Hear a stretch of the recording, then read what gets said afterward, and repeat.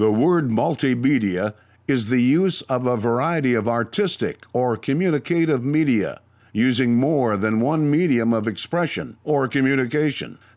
Cafe is a type of establishment that serves coffee and is known as a place where information can be exchanged. The following is the audio version of the Multimedia Cafe.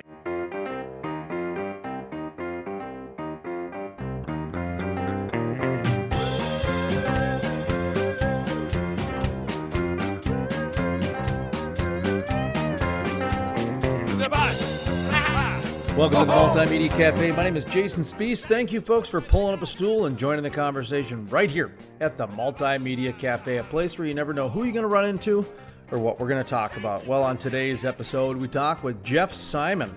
He's with the Western Dakota Energy Association. We talked to him about a number of different things, including water issues that are happening. There's some new legislation that was just passed in North Dakota that's going to impact the Bakken oil field. Since it's a done deal as far as the legislation goes, Mr. Jeff Simon's kind of somewhat of a political correspondent for us. When the bickering and the partisanship and everything gets done, we have something that is finalized. That's when we bring it onto our program, so now we know what to do from there. And that's what we talk about here is a little bit of water issue.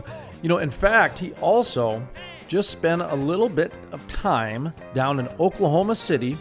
They had their big annual Interstate Oil and Gas Compact Commission, and it's kind of boring for the average folk, but a lot of rules and regulations do come out of there, including some of the things going on with drones as far as the UAS industry, finding abandoned wells and pipelines and a number of different things.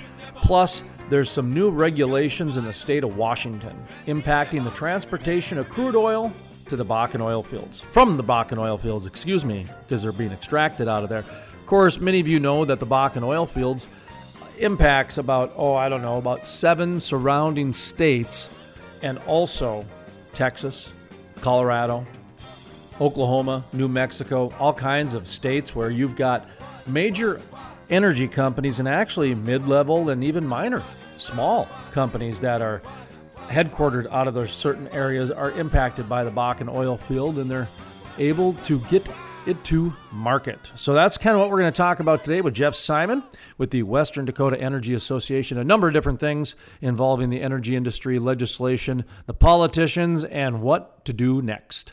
All that plus much more on today's episode of the Multimedia Cafe. My name is Jason Spees, and I'll tell you what, let's get right to it. This is Jeff Simon with the Western Dakota Energy Association. This is Jeff Simon. I'm the Executive Director of the Western Dakota Energy Association. Thank you very much for joining us today. A couple of reasons to have him on the program. One is to talk about some of the things affecting oil and gas. We just had a legislative session in North Dakota wrap up, and a couple things came out of there of interest. And then there's that state of Washington ban of, not ban, but just some new regulations that might turn into a ban, I guess. And then also, you were just down in a conference in I believe it was Oklahoma. So let's start off with that a little bit. I took a look at the itinerary. Actually, I knew about a half a dozen people that were down at that conference. In fact, I'm interviewing an attorney from Norman, Oklahoma. She does a lot of water issues, and you know this. Water is one of the most underreported, under-talked about. And I don't want to use the word issue because I don't want to make a mountain out of a molehill here, but it doesn't take too many tea leaves to see that water is one of the big important issues going on in the oil patch right now. Would you agree with that or disagree? Just, I guess we'll start off comments on water and then down to the conference. How's that? Okay, yeah, well, you know what they always say, water's for drinking or whiskey's for drinking, water's for fighting, I think is the old line. Yeah, it is. But, water was a big issue this past session. The Water Commission budget is nearly $1 billion, and that's going to fund water projects as well as flood control projects in North Dakota, both of which are a really big deal here. Produced water was kind of an issue as part of the pore space legislation that came out of this past session. That kind of turned into a sort of a sleeper issue. Not too many people saw that one coming. Mm-hmm. But I mean, what it amounts to is a Supreme Court decision in 2017 took into consideration legislation that was passed in 2009 that dealt with, actually it was contemplating, the idea of carbon sequestration, the whole CO2 storage idea.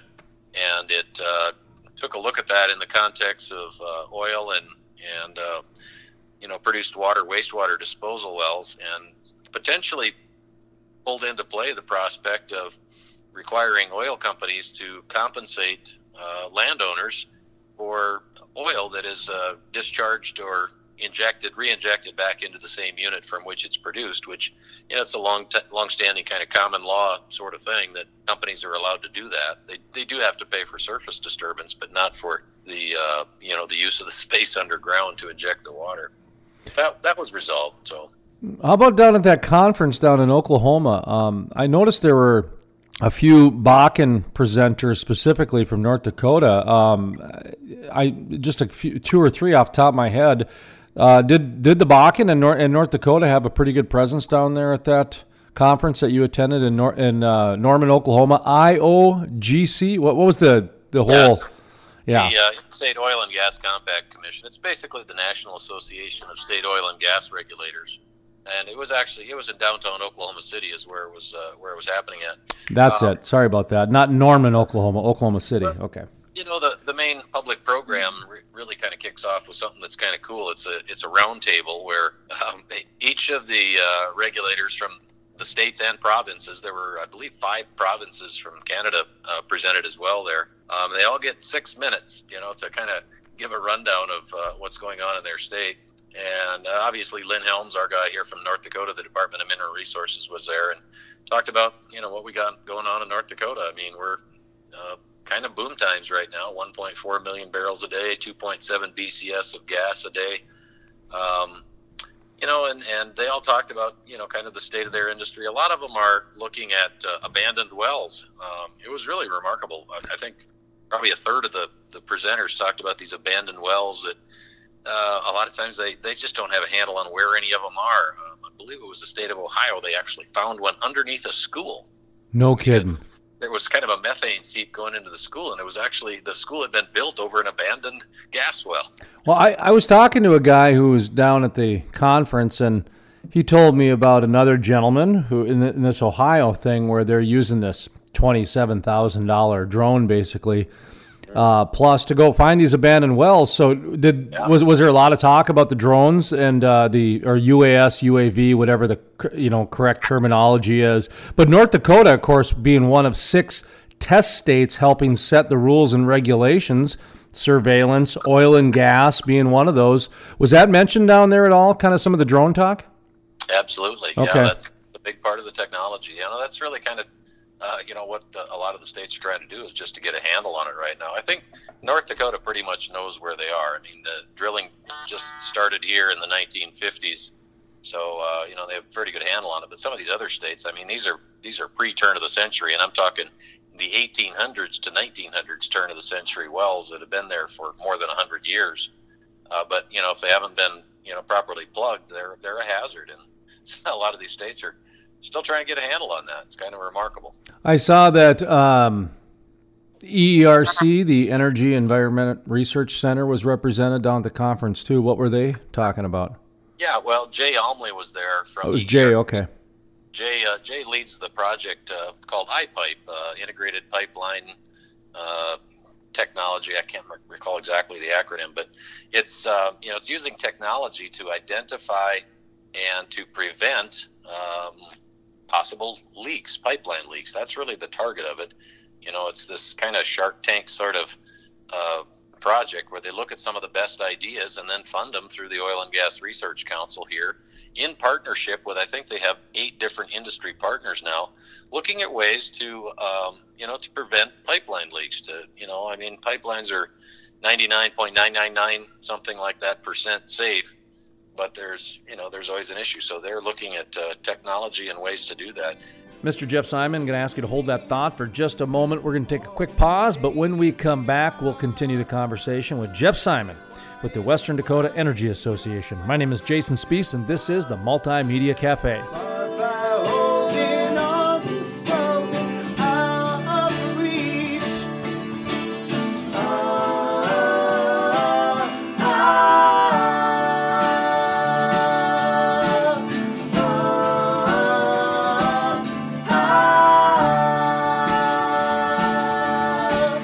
Historic, the first full conversion refinery to be built in the U.S. in over 40 years. Innovative, the cleanest, most technologically advanced downstream project ever. The model for future shale basin projects. Groundbreaking, with construction resuming in early 2019. The Davis Refinery. Jason Spiess, the most trusted voice in the Bakken. I totally agree with you, and the word that you brought into this is fact. You tell the facts, and then you let people make up their own minds. You want someone who's competent. You don't want to get a bunch of rookies. Love listening to Jason Spiess on the radio, and if I miss him there, I catch him online. Let's bring in Jason Spiess, who is a multimedia journalist in North Dakota. Jason, what's your thought on this? No one does an interview like Jason Spiess.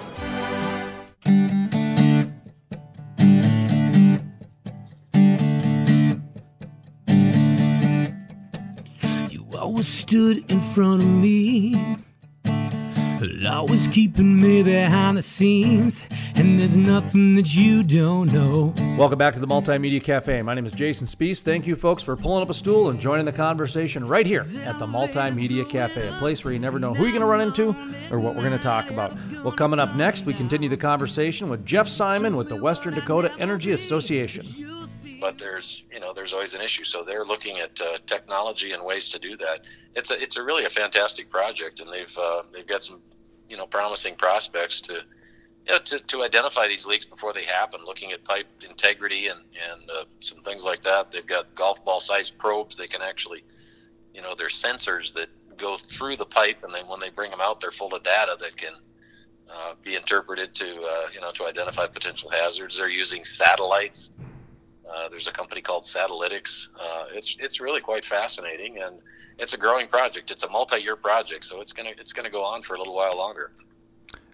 Anything about big data going on? Because a lot of the stuff that you were talking about, of course, leads to big data, however you want to describe it. That's been a term in the industry for about 5 years. It's growing, and you know how it goes. That stuff's exponential. So all of a sudden, out of nowhere, we just might start hearing about it as the new normal, is just that sort of thing. Much like how the UAV talk has been going. Pretty soon we're going to be able to pinpoint specific, blight on a potato plant, and a little remote censored real-time robot will go out and perfume mist the potato blight, and that'll save a small fortune on pesticides and everything else. How advanced is the big data talk, I guess? Was there any of that talk down there? Just from what you were saying, I was going, oh, well, they're just layering in big data right now. Yeah, they really are. Yeah. A lot of the companies talked about their IT efforts and modernizing their database. Some of them are using, relatively old technology, and they're looking. The regulators are looking at, I think a lot of your listeners, Jason, are probably familiar with the Frac Focus website, where they kind of built a clearinghouse on hydraulic fracturing technology and disposal and all sorts of information. Well, the oil and gas regulators are looking at building a database of kind of best regulatory practices to kind of get a handle on this, what they're doing in terms of using technology and analyzing data to spot trends, perhaps. And it's all fascinating. Technology is, we all know it's growing exponentially, and it's a continuing challenge to kind of keep a handle on it. But it's definitely a talk among the industry regulators. Well, for me, it's the validation of, and you know this because you were around back in the day of when the John Gibsons of One Oaks and the Harold Hams and the James Volkers of Whiting would make regular appearances out to the Bakken and talk about the paradigm shift happening in oil and gas. This was back in 2014, probably, maybe 2013, where they were openly just saying this is a paradigm shift that's going on. And this big data is part of that, because what you're talking about now is next year or the year after, all of a sudden at the click of a button, you're going to have all this regulation data just like I said, at the click of a button, that you're going to make these decisions in real time for people. It's going to be amazing over the next 2-3 years. What's going to happen in oil? I don't think people understand the industry is just in the infant stages right now. Well, true, and that especially, I think, applies to completion technology. Totally, absolutely. Some major major changes. I mean, just in the past 2-3 years here, there are wells, and granted, it's good geology in North Dakota that they're dealing with, but there are companies that are bringing on wells that are unbelievably bringing 10,000 barrels per day of initial production. It's just an astonishing amount of oil that's coming out of, you maybe have heard about that in an offshore well, but for an onshore well to produce 10,000 barrels a day is remarkable. But it's just how far they've come with, completion technology and hydraulic fracturing. It's more precise. They know, where the formation is. They stay in the heart of that formation. And it's just amazing. They're talking about, right now, getting between recovery rates of 15 to 20%. And, when EOR comes down the road, enhanced oil recovery, in a decade or two, it's in the development phase now, but, there's a day when we're going to get a whole lot more of the oil out of those formations. So the industry is going to last here in North Dakota for many decades to come. I know a few years ago I used to run ads with my son talking about how, it's a first-generation company. My son's going to take over because that's how long the Bakken shale play is going to be. And, he goes to industry events. He was at the Williston Basin Conference a couple years ago. He goes to the Bakken Barbecue every year with me. He goes to all these public oil and gas events, is getting to know the people. And he's only 13 now. And, and the reason for that is I truly believe that these interviews and this program and this brand and everything is going to be all part of the next 30 to 40 years, because that's how long the industry is going to be with what we know with the current technology. Now, when we start integrating in what's going on up in the ERC and the Bakken with, say, some of the technology they have going down in Midland, Texas, where they're trying to take the natural gas that's being flared down there and turn it into a way to make water to irrigate the desert. Can you imagine once that technology gets figured out and then other shale plays can integrate it in? That's what I love, is that what the Bakken is doing is eventually going to end up in other shale plays. That's kind of the idea, right? Is that... Well, yeah. The technology it just continues to advance. Who knows what's coming down the road? But, for the keep it in the ground crowd, I think, they're sort of in denial if they think we're going to be, somehow abandoning the use of oil anytime in the next in the near future. There's just no substitute for the energy density that you can get out of a barrel of oil. I mean, you imagine trying to fly a heavy cargo plane or move a locomotive on electricity. It just isn't going to happen.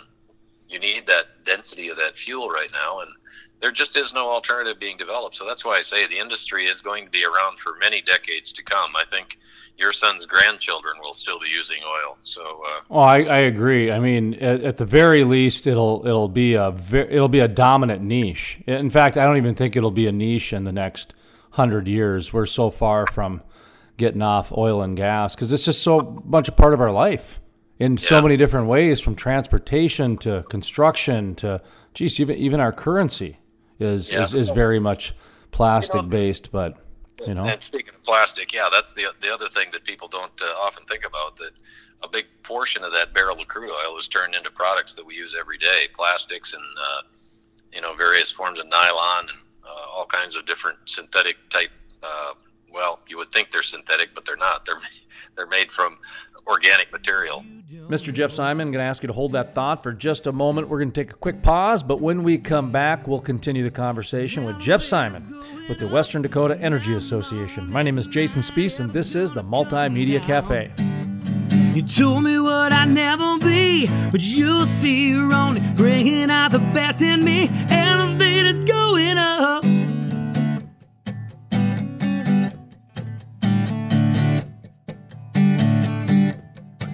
It's too late for an apology. You messed up a good thing, 'cause you would never admit you're wrong. You're gonna miss me when I'm gone. His elevator's going up, and I'm on it, and I ain't ever gonna come down. You told me what I'd never be, but you'll see you're only bringing out the best in me. Elevator's going up.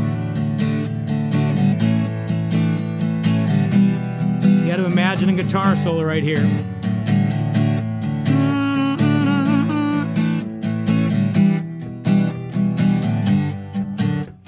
Look at me now, I'm high off the ground. There ain't no way I'm coming down. Well, I'm never coming down. This elevator's going up, and I'm on it, and I ain't ever gonna come down. You told me what I'd never be, but you'll see you're only bringing out the best in me. Elevator's going up, fly. I'm on my way, I'm gonna make it fly. I'm on my way, I'm gonna make it someday. Jason Spiess, the most trusted voice in the Bakken. I totally agree with you, and the word that you brought into this is fact. You tell the facts, and then you let people make up their own minds. You want someone who's competent. You don't want to get a bunch of rookies. Love listening to Jason Spiess on the radio, and if I miss him there, I catch him online. Let's bring in Jason Spiess, who is a multimedia journalist in North Dakota. Jason, what's your thought on this? No one does an interview like Jason Spiess. Historic. The first full conversion refinery to be built in the U.S. in over 40 years. Innovative. The cleanest, most technologically advanced downstream project ever. The model for future shale basin projects. Groundbreaking. With construction resuming in early 2019.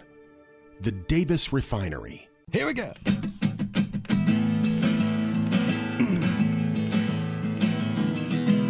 Hamburger steaks, Holiday Inns. That's the kind of world that I live in. Welcome back to the Multimedia Cafe. My name is Jason Spiess. Thank you, folks, for pulling up a stool and joining the conversation right here at the Multimedia Cafe, a place where you never know who you're going to run into or what we're going to talk about. Well, coming up next, we continue the conversation with Jeff Simon with the Western Dakota Energy Association. But I got to ask you, Mr. Jeff Simon, is that a crazy statement to say I'm going to ban oil and gas? Well, I don't know if it's crazy. It's pretty darn stupid, but the idea, I think Bernie Sanders has said, he wants to ban hydraulic fracking. Well, a president can't ban. That would have to be an act of Congress that would do that in the first place. So it's sort of outlandish to begin with. But I mean, you consider the alternative here. I mean, I don't think you'll find anyone that will argue that oil isn't essential to our modern society. There is just absolutely no way modern society can function without oil. It provides 96% of our transportation needs in forms of jet fuel, diesel fuel, gasoline.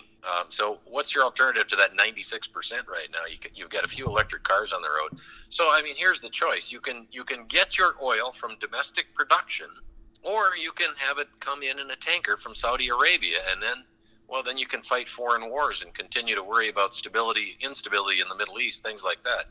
That's really the choice here. I think that's the difference we've seen between the Trump administration and the Obama years is that, Trump has really unleashed domestic production in this country to the point where, we're literally energy independent here. We don't have to worry about what goes on in Saudi Arabia or Venezuela or another of these countries where we have been dependent on oil. That's the real political question that needs to be, that's the political reality of this thing. Well, and for me, this is where we're going with it. We actually, at the Crude Life, we have a thing this summer coming out called the Earth's Champion that I actually believe, and I'm not kidding, I believe this. The real champions of the earth right now is the oil and gas industry. They're the only ones that are truly trying to invest in technology to continue the way of life and make the planet greener.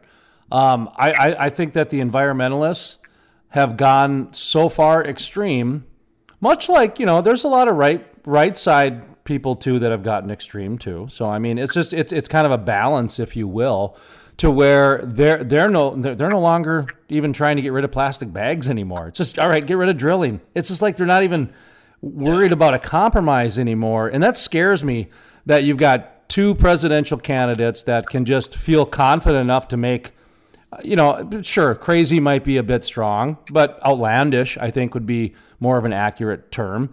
Unrealistic is definitely it. It'd be The Walking Dead without zombies in 3 days.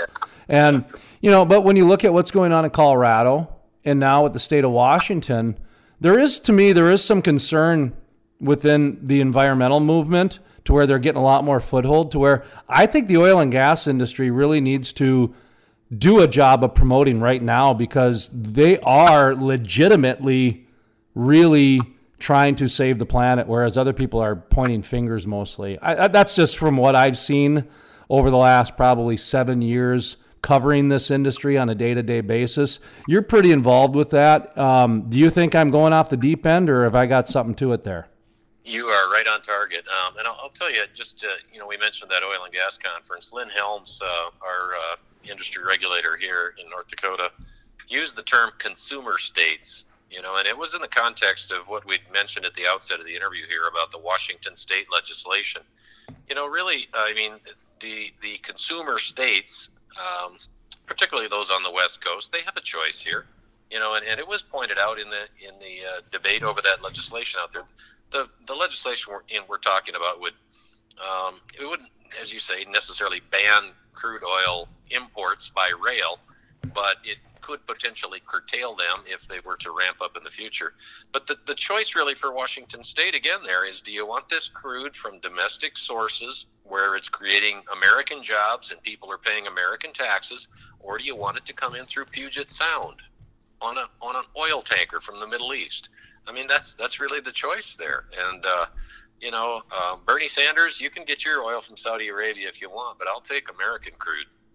Well, not only that, but you've seen this firsthand because you live out there. And, for me, I grew up on the eastern side of North Dakota, Fargo, Minneapolis I was born in, but spent most of my time in North Dakota. That's why I went out to the Bakken and lived out there for a year, so I could embed myself in the industry and figure out the day-to-day how it works. And it only took me about 3 seconds to realize the oil and gas industry is about the last essence of capitalism truly alive in today's economy. They don't get a lot of subsidies. Unfortunately, farming, you do. And so it's a little bit hard to say that, whereas oil and gas pay their fair share in taxes and then some. They also give their fair share of donations to the nonprofits and then some. And they still seem to have money left over for the T-ball team, the local church event, and a lot of other things that they get hit up for. And so to me, it just seems like they're the last bastion of capitalism. And that's what actually drew me to the whole industry. And to see that still alive out there it's so amazing. And I think that gets underreported too. I really do. And I think people need to be more aware of that. And you're out there on a day-to-day basis. Do you see that still happening out there? Oh, there's enormous amounts of capital invested. I mean, the industry is investing literally millions and millions of dollars a day. Lynn Helms had a figure here earlier. I think to date, I would say, the industry has invested something by now, probably between $130 and $150 billion in North Dakota. I mean, that's putting capital at risk. Nowadays, it's a little bit more predictable. It's not so much exploratory as it is actually just production, because they know the oil's there and they know how to get it out of the ground. But, I mean, it makes such an enormous contribution to the economy of not just North Dakota, but the entire country. We have extremely affordable energy. Gasoline is, most places now somewhere between $2.50 and $3 a gallon. That's just incredible that we can produce a useful commodity like that for that price. But then consider the tax revenue. I mean, at today's production and today's price of crude in North Dakota, the oil industry is probably going to pay in a single year about $3 billion in taxes. So, to say it isn't important and that it's not making a huge contribution to the American way of life would be very disingenuous. And to get to the idea that you would want to eliminate that's that is kind of crazy, Jason. Well, that's where I'm going, because really, if you dig deep into this thing to where, okay, let's ban. Well, in Colorado, the governor came out and called it the war on oil and gas. He said the war on oil and gas is the term he used.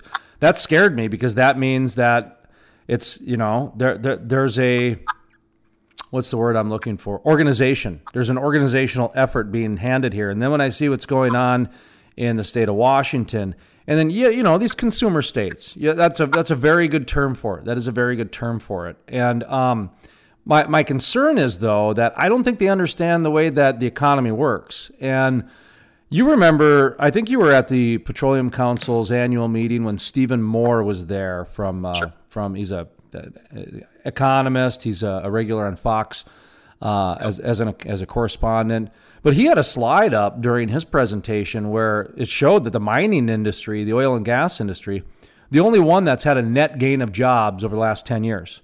So all the technology talk, all the farming investment, all the millennial investment, everything did not have a net gain of jobs at the end of 10 years. It was only the mining industry. It was because of the oil and gas hydraulic fracturing movement. That said a lot to me. That meant that in a big body of work, the oil and gas industry has been carrying a lot of cafes and T-shirt shops, and you know what I mean by that? All those quality of life type of businesses. So go ahead. Well, those dollars recirculate in our economy. I mean, that's the kind of the message by making energy affordable.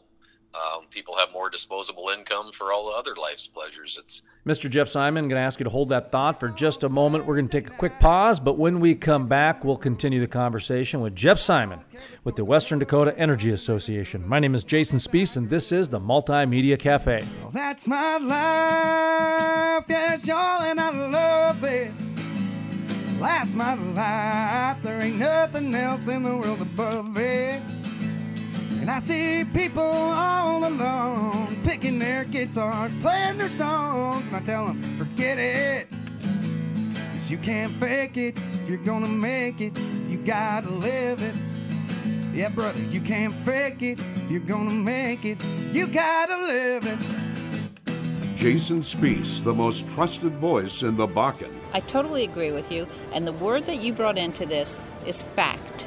You tell the facts, and then you let people make up their own minds. You want someone who's competent. You don't want to get a bunch of rookies. Love listening to Jason Spees on the radio, and if I miss him there, I catch him online. Let's bring in Jason Spees, who is a multimedia journalist in North Dakota. Jason, what's your thought on this? No one does an interview like Jason Spees. Historic. The first full conversion refinery to be built in the U.S. in over 40 years. Innovative. The cleanest, most technologically advanced downstream project ever. The model for future shale basin projects. Groundbreaking. With construction resuming in early 2019. The Davis Refinery.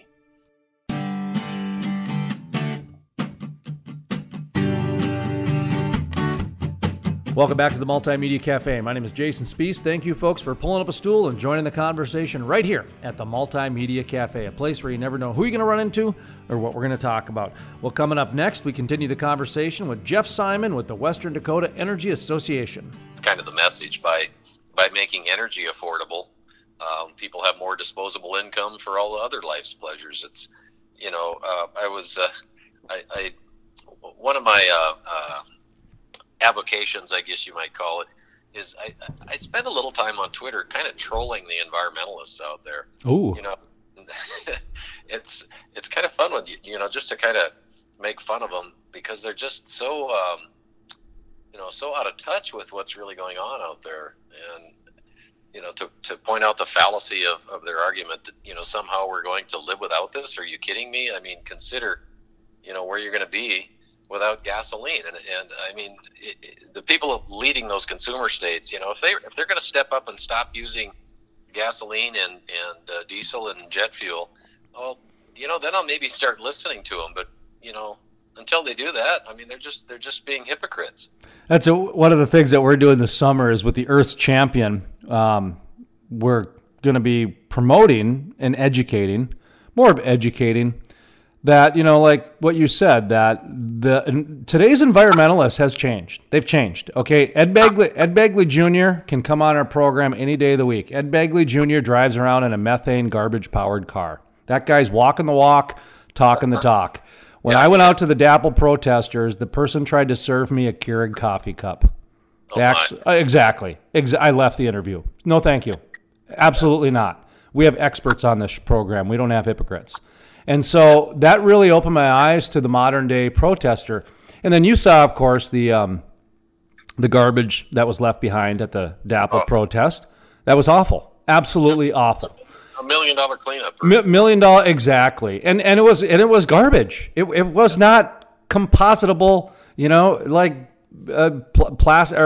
cardboard drinking straws. No, these were plastic, things they picked up at the grocery store. And then, these were convenient plastic things like a Keurig coffee, and so wasn't quite a super fun site, but it was a big mess. That's yeah, and not only that, but then you start looking at like electric cars, most of the electric cars are powered by coal.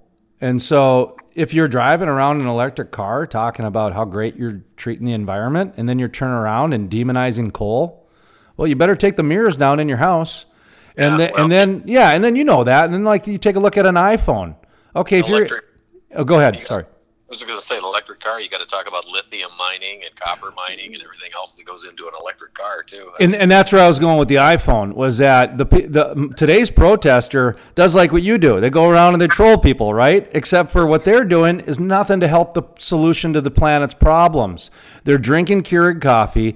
iPhones take 28 rare minerals. Okay, I'm sorry, elements. 28 rare elements. And that's what we're talking about, the batteries and the electric cars. And so the people on the oil and gas side and the innovation side, they're not the ones pointing fingers at the people that are actually trying to solve the problems. It's the ones that are talking about the environmental movement as this great way of life. Those are the ones who are actually causing more problems than solutions in my eye. Now, I believe I have a lot of evidence, so that's why I'm saying this is not a political statement from the Crude Life's point of view. This is a fact, and we're going to go out and we're going to educate that fact this summer in a very fun way.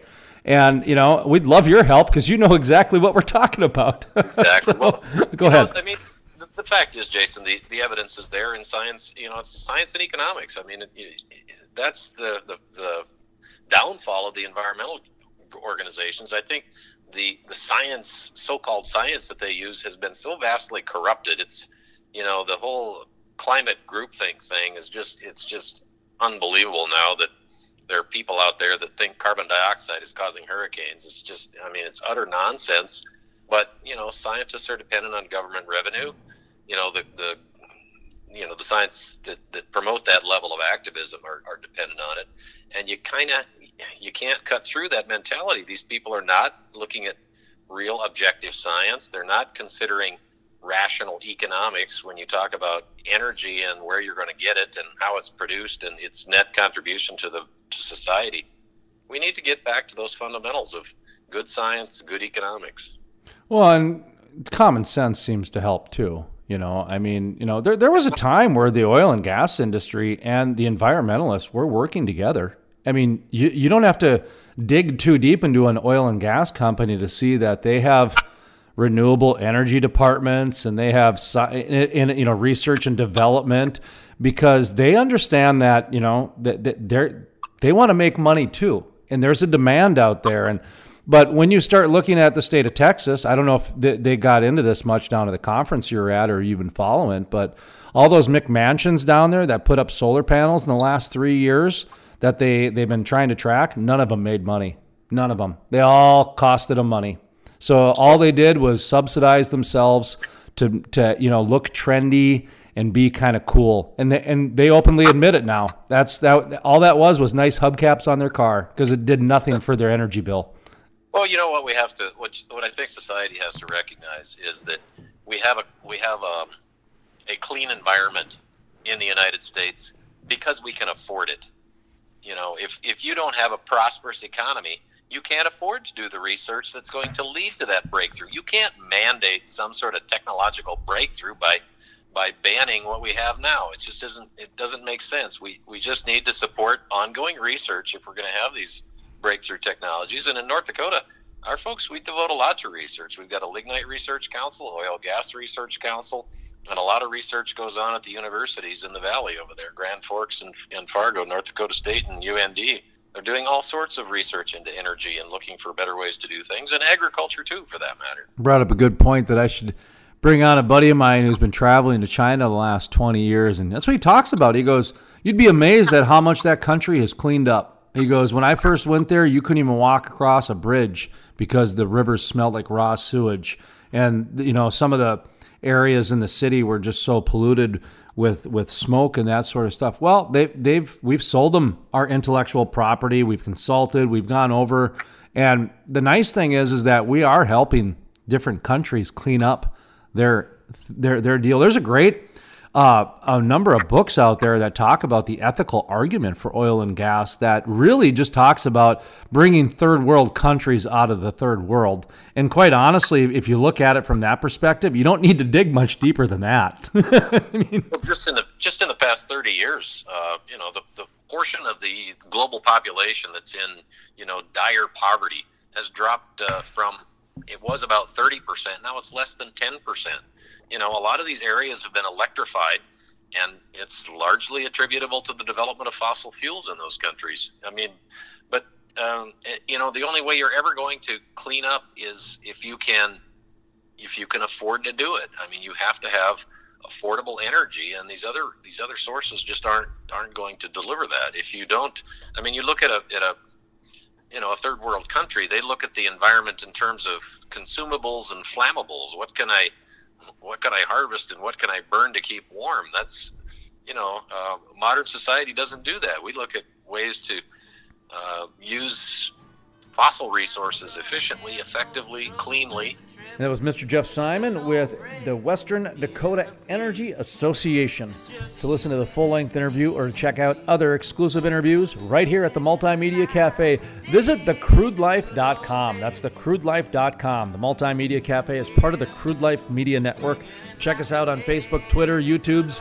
All the social media links are available at thecrudelife.com, and click on the social media tab. That's going to do it for today's program. We'll be back tomorrow at this time on this radio station. And if you're streaming us online or listening to us on one of our many podcast platforms like iTunes, we thank you very much for selecting us as part of your content. We know there's a million places out there with a million people doing content, so thank you very much. From the staff here at the Multimedia Cafe, my name is Jason Spees, asking you to savor life and enjoy the spice. Together we will make a rich living, phrasing and composing new lyrical treasure.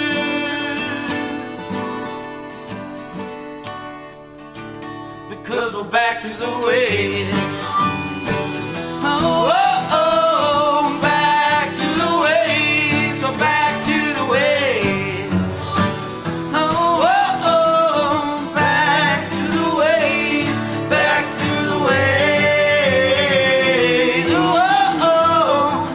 Jason Spees, the most trusted voice in the Bakken. I totally agree with you, and the word that you brought into this is fact. You tell the facts, and then you let people make up their own minds. You want someone who's competent. You don't want to get a bunch of rookies. Love listening to Jason Spees on the radio, and if I miss him there, I catch him online. Let's bring in Jason Spees, who is a multimedia journalist in North Dakota. Jason, what's your thought on this? No one does an interview like Jason Spees. Historic. The first full conversion refinery to be built in the U.S. in over 40 years. Innovative. The cleanest, most technologically advanced downstream project ever. The model for future shale basin projects. Groundbreaking. With construction resuming in early 2019. The Davis Refinery.